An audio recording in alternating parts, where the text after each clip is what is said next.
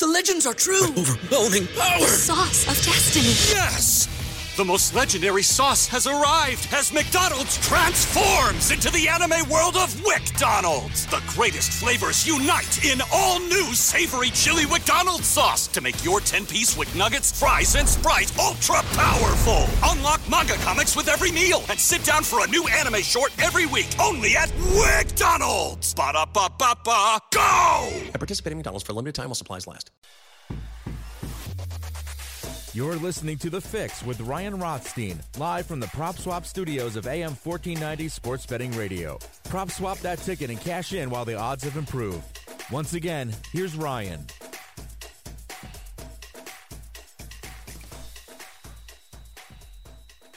All right, welcome back to The Fix, live in the Prop Swap studios on AM 1490 Sports Betting Radio, and it's 10:30, and here we are.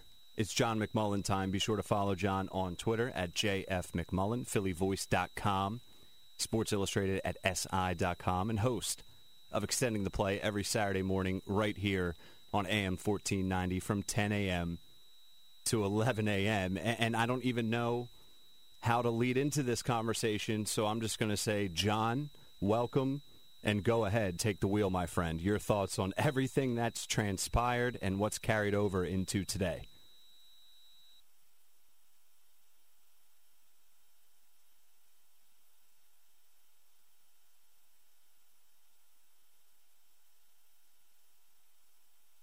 Second round, number 53 overall, Jalen Hurts. Any kind of adversity, I've said it consistently since that night, there was going to be a quarterback controversy, and here we are. Doug Peterson finally pulls the trigger, said he needed a spark. And what does sparks create, Ryan? They create fire. And we have the fire of a quarterback controversy, and it can't be stopped at this point, and to see how the Eagles will handle it. Obviously, Doug had a number of opportunities to let us in on who's going to start against the Saints this weekend. I don't think it matters, to be honest. In a micro sense, I mean, this is a bad football team. In a macro sense, they got to go back to Carson Wentz next year anyway. But that said, it's going to be a big deal how they handle this thing, and I think this is something the Eagles created that they didn't need to create, to be perfectly honest. Okay, I'm glad you went there because I agree with the contract that was given to Carson Wentz. You say he has to be the starter next year. But if that's your thinking, why go to Jalen? Because I don't think it's, let's give Carson a breather for this half. He's all out of sorts. He's been out of sorts for a while now. So now you have this controversy, and if Carson Wentz is fractured mentally, this certainly isn't going to help him if he's in again, out again as the starter. So I just don't know how the Eagles as an organization can successfully come out of this in the next 6 to 12 months. It just seems like it's a hole that's too deep. It might be, but I think that will have more to do with if Carson Wentz is truly broken, or if you can put Humpty Dumpty back together again, and that's for something down the line. That's for the offseason. I think it starts with rebuilding the offensive line, and that will help. But I do think we've kind of now, unfortunately, gone down a path where we realize, one time people were talking about Carson Wentz as a potential elite quarterback with the Patrick Mahomeses of the world, as silly as that sounds, with the Aaron Rodgers, with the Russell Wilsons. They're really, really top-tier guys. There was hope that he could get back to that. He was once for a short period in 2017. I mean, that hope is gone. That's just ridiculous to even broach that at this particular point. So now it becomes like a lot of teams that have quarterbacks where you have to build up the pieces around them. And by the way, that's why I say in the micro sense it doesn't matter, because, Jalen Hurts might give you a little bit of juice, as he did in Green Bay, make might give the players a little bit of energy in the short term. Bottom line is he's playing behind that same offensive line. He's playing with those same receivers. He's playing with those same running backs. And it's a bad group. It's a bad group from a personnel standpoint, so he's set up to fail. And by the way, Ryan, just look at the numbers yesterday. And you look at Jalen Hurts, and he comes in, and he's 5 out of 12. And he throws an interception, but there's a couple big plays in there. Extends some things with his legs. And everybody's like, wow, he looks better than Carson Wentz, which is fair, but he was far from good. And the reason he was far from good, he's got the same weapons Carson Wentz has, which is basically outside of the tight ends, and Zach Ertz just got back. It's a bad group. And that's not changing in the final month of the season. Yeah.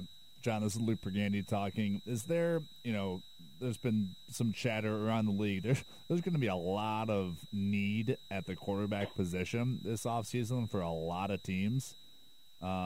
Is there any possible way Carson Wentz gets traded this offseason, or is just that cap the contract that every other team, like the Chicago Bears, like the Jacksonville Jaguars, just wouldn't want to be able to pay?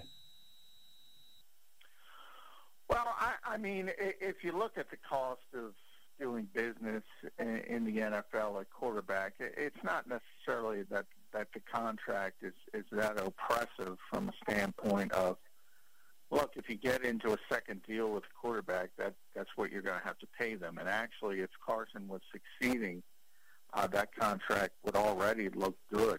The problem is he's not succeeding. And the problem from the Eagles' standpoint, you're right, Luke. This is a quarterback-deficient league, and there's always teams looking for quarterbacks, and there's teams you can talk into saying, I can fix this guy. Look at how he played before. That's not the problem. The problem from the Eagles' standpoint is even if they trade Carson Wentz, they take a $34 million cap hit. And that's kind of untenable because of where they are.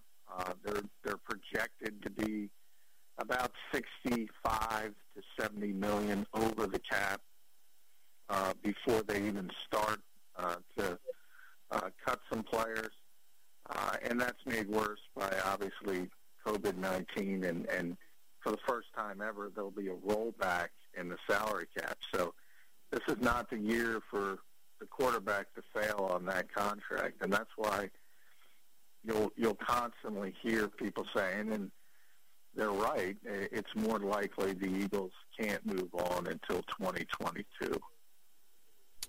What would you do, John, the rest of this season then? I mean, you're tied to Carson Wentz right now from a contract standpoint, but you have this young asset in Jalen Hurts, so they decided to go to him yesterday, which means they're not completely against the idea of keeping him in there. What is the best move, at least short term? I would go back to Carson only because, and I would have no issue, by the way, it's not a matter of I would have no issue if they went to Jalen Hurts either. From my standpoint, I would stick with Carson for two reasons. One, you're going to have to give him the opportunity to be the starter again next season with an inside track. In other words, the competition, any competition is going to be weighted toward him anyway. And the second aspect is I do think the supporting cast is so bad. I think you're setting up Jalen Hurts for failure anyway. Why do you want to destroy the confidence of two quarterbacks? That's kind of how I look at it. Now, hopefully, if Jalen Hurts does get in, hopefully he makes some big plays and he's able to play some playground football and do some things, and maybe that can bolster his confidence. But I don't see how any quarterback succeeds with this group. I think if you roll this group out with, say, Aaron Rodgers, you just saw the best quarterback in football. I mean, Aaron's probably going to win 9 games with this group, which is stinking impressive. But, I mean, he's not, he's not going to be a Super Bowl contender. And that's, I think, and that's not only the best quarterback in football right now, that's one of the greatest quarterbacks of all time. That's how bad this skill position group is, and we haven't even gotten to the offensive line, which is more of an injury problem. Obviously, if Brandon Brooks was there and Lane Johnson was there, Jason Kelsey was there, Andre Dillard was there, it'd be fine, but they're not. So the hope in the offseason is the offensive line gets back to a respectable level, and hopefully far more than that, hopefully back to a top 10 level. But you got to revamp this entire skill position group, the entire, and it seems like every year at receiver, no matter what they do, they change coaches, they roll in bodies, they can't find receivers. It's astonishing. And by the way, guys, the running backs stink too. And I've said this on different shows. I don't know what it is about the Eagles fan base, but man, they overrate Miles Sanders. He's not a good football player right now. Yeah, I couldn't agree more. I think it's a Penn State thing, John. I think it's both, Eagles fans being a little bit jaded about their own offensive players, but I also think it's because he went to Penn State, and there's just a ton of Penn Staters out here that just overvalue him because he's a Nittany Lion. That could be. That's a good explanation. It's got to be something because there's a weird latch up. I mean, they act like he's Dalvin Cook. He can't pass protect. He can't catch the football. He is explosive when he gets in the open field. He's great, but I mean, and even they want him to touch the football 25 times, and when he does get going a little bit, what does he do? Puts the football on the ground. Yep. He fumbles too.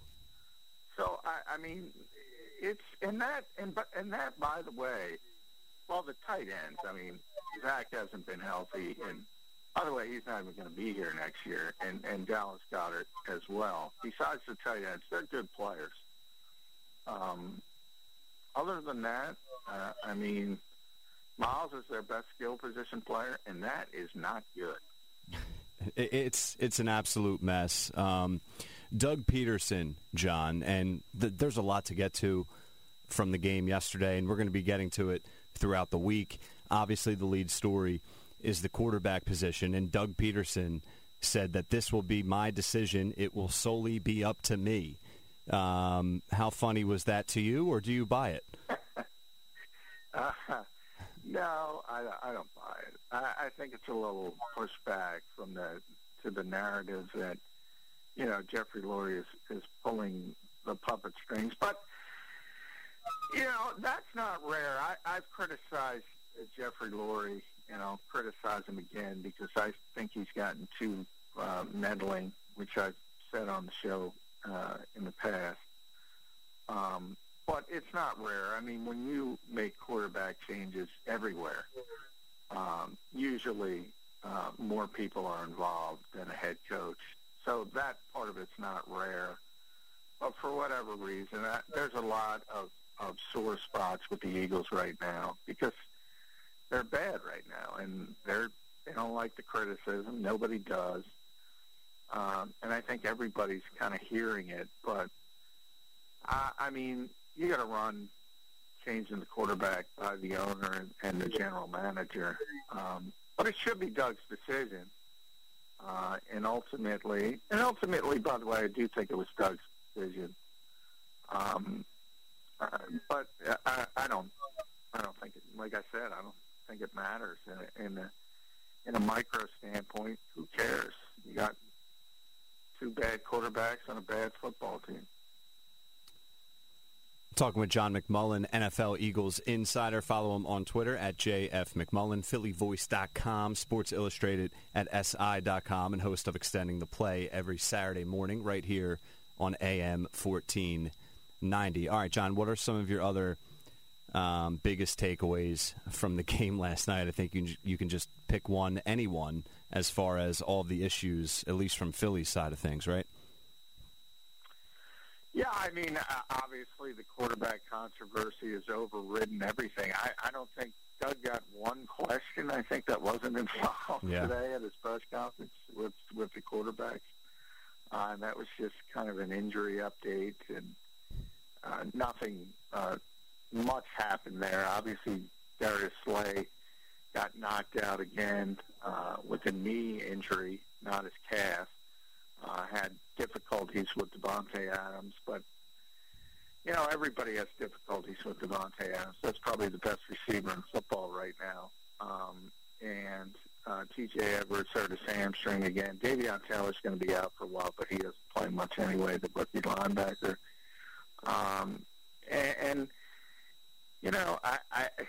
The Eagles' defense, for some reason, gets a lot of criticism. I think they've overachieved pretty much all season. And I think, they were hanging in there. It was pretty amazing when you're down 23-3, and I mean that game looked over. And then that's where you got the little spark from Jalen Hurts, and it did pick up the rest of the team because you had the Rager punt return, and then the defense kind of stopped Rodgers on two occasions. And the Eagles actually had the football with a chance to tie the game, which was amazing. And they were unable to do it, and then Aaron Jones got loose, and that big run will make the defense look worse. But even at the end of the day, I mean, Green Bay came in, top-scoring offense in the NFL, just under 32 points a game. The Eagles kept them under that, almost kept them to 23. I think it's a pretty good group considering, what they have on the back seven. So if you want some positivity, I think you got to look at that side of the ball. No, it's fair, and it's something that you've touched on now for the past couple weeks on the show every night, but it's just so bad at the quarterback position and the offense and the skilled positions that it's like it almost doesn't even matter, and that's unfortunate for the defense. And then on top of it, like you said, Slay, the new toy, who they paid a lot of money for, he's had to go up against, like you said, arguably the four best wide receivers 4 weeks in a row, and that isn't the best look. So it's just been like the perfect storm in Philadelphia. I don't know how else to put it. Yeah, it has. And, I always encourage, you got to watch some other games, man, because if you don't know how good Devontae Adams is, if you don't know how good Aaron Rodgers is, and if you think this doesn't happen to other teams and other defenses, you're not paying attention. I mean, those guys just kill people on a weekly basis, and it is difficult to deal with Aaron Rodgers. I said it in the previews coming up to the game. I said, no one has ever made that position look easier to play than Aaron Rodgers. He's in a different league.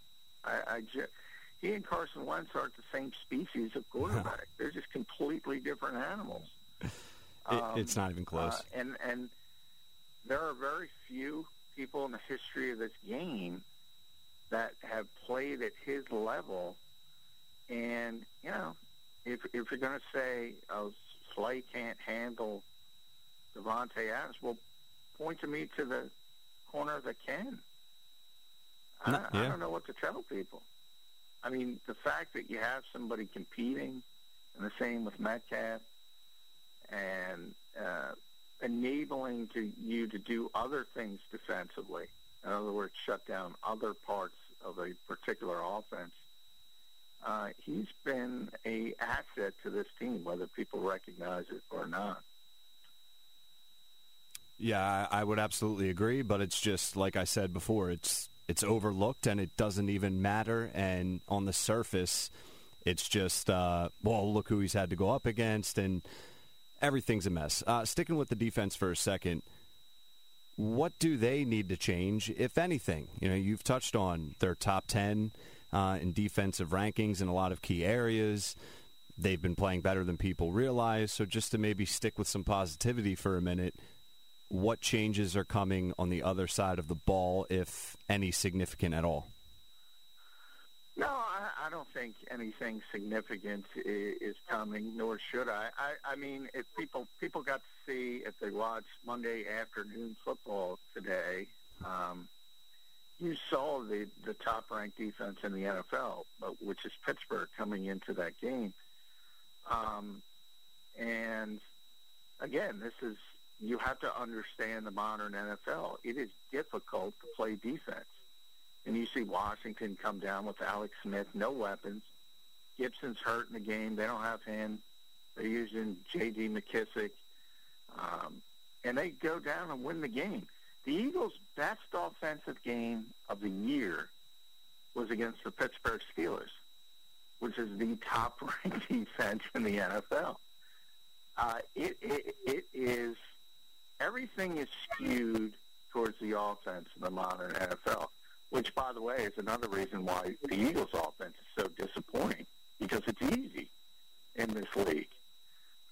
And everything is skewed against the defenses. So even when you face a team like Pittsburgh or New Orleans, which is coming up, which has a good defense, you can score on those teams if you play good offense. And, again, if you're top 10, and that's where the Eagles were, and they'll fall back a little bit because they just played Green Bay, and they're the best offense. If you're in that top 10 group, that's good enough to win with. That's not the problem. I have a question, John. I've been thinking about the New York Giants a lot today after their win over Seattle.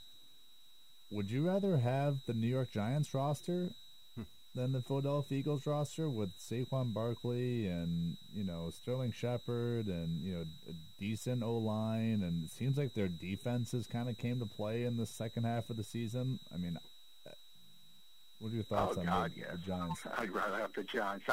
I'd rather have Washington's roster as well. There are very few rosters in the NFL I wouldn't take over the Eagles right now, because it's just an aging group, an expensive group. But it's taken a while for the Giants to start heading in the right direction. And they finally have. So they've certainly taken their lumps in Washington. I mean, especially when you look at their front on defense, if they can figure out, obviously Alex Smith is a great story, but I don't think he's a long-term future quarterback. So they have a lot of things to figure out offensively, but that defensive front is something to build on, and you can build on quickly. And the same thing with the Giants. Their strength is their defensive front, and you saw them destroy the Eagles a couple weeks ago. Plus they have James Bradbury, who's a shutdown corner. Their defense has been great in the second half. And, who had that happen? The Giants beat the Seahawks, and Washington beats the undefeated Steelers. The NFC East is back, except for the Eagles. It's back, baby. Get your popcorn. The NFC East is must-see television. My goodness. It's bad in Philadelphia. I did get a kick because I heard – I forgot who I heard. They were making such a big deal about the Giants going on the road and beat Seattle, which is one of the toughest places to play. Going on the road doesn't matter in COVID world. The 12th man is the reason Seattle is a difficult place to play. It's the loudest building in the NFL. The people aren't there. It's not difficult to play there anymore. If you execute, you can win anywhere.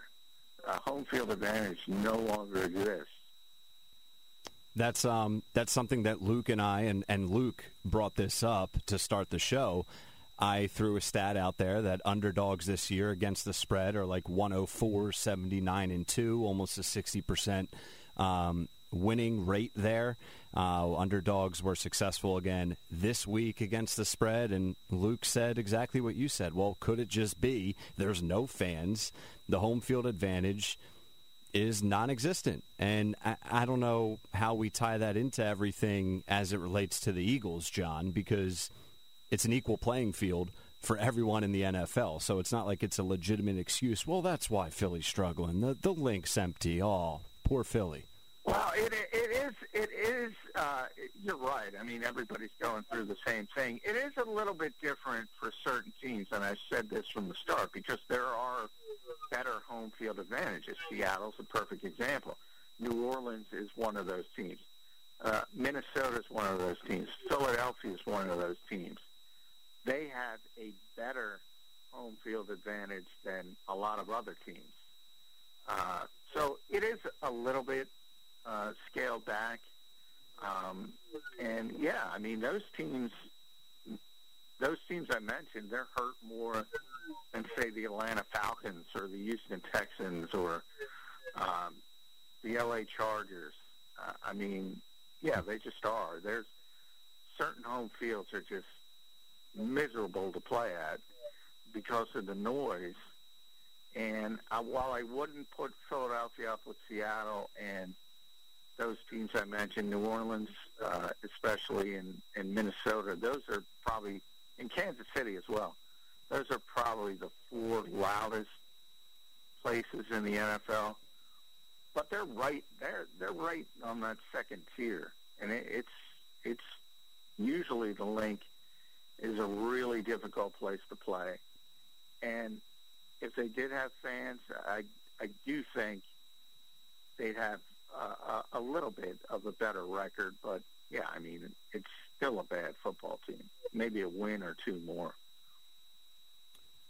All right, John, one more here. Just what's something that you and I did not touch on, and Luke, tonight, that we need to get into tomorrow? I think we had a good conversation last week about the organization as a whole. I think they need someone in that front office, whether it's overseeing Howie, like a Daryl Morey, but NFL version, whatever it may be. But what's something like that or on the field that you want to touch on that we didn't get to tonight?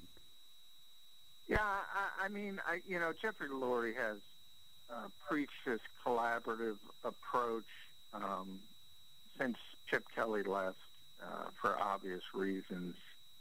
And, it works when things are – it's like a lot of things in life. It works when things are going well, but it doesn't work when things are going poorly. And the reason why is because no one is held accountable, and you need that in a public-facing organization like professional sports. And the reason you need it is because if you don't have it, then the fingers get pointed in 87 different directions. It's sort of like if you just boil it down to on the field, and people hate, like when Andy Reid says, I got to do a better job, or Doug Peterson says it. But they're doing that for a reason, to take the heat off the players and to put it on their shoulders. The Eagles need that organizationally, and nobody seems to be willing to take that on. And Howie Roseman should take that on, to be honest, but he doesn't seem to be willing to do so. Not going to want to miss it tomorrow at 10:30 and every night, Monday to Friday, right here on The Fix. Johnny Mack for your football fix, and there's going to be plenty to talk about at 10:30 for the next 4 days, and I have a feeling for quite some time, Jalen Hurts comes in, Eagles lose 30-16, and the storylines are endless. Follow John on Twitter at JFMcMullen, PhillyVoice.com, and SI.com. John, I appreciate it, my friend, and we'll do it again tomorrow. Hey, thank you, guys. Thanks, John. Wilson, you sent the game-winning email at the buzzer, avoiding a 4:55 meeting on everyone's calendar. How did you do it? I got a huge assist from Grammarly, an AI writing partner that helped me make my point. And it works everywhere I write. Summarizing a doc only took one click. When everyone uses Grammarly, everything just makes sense. Go to Grammarly.com/podcast to download it for free. That's Grammarly.com/podcast. Easier said, done.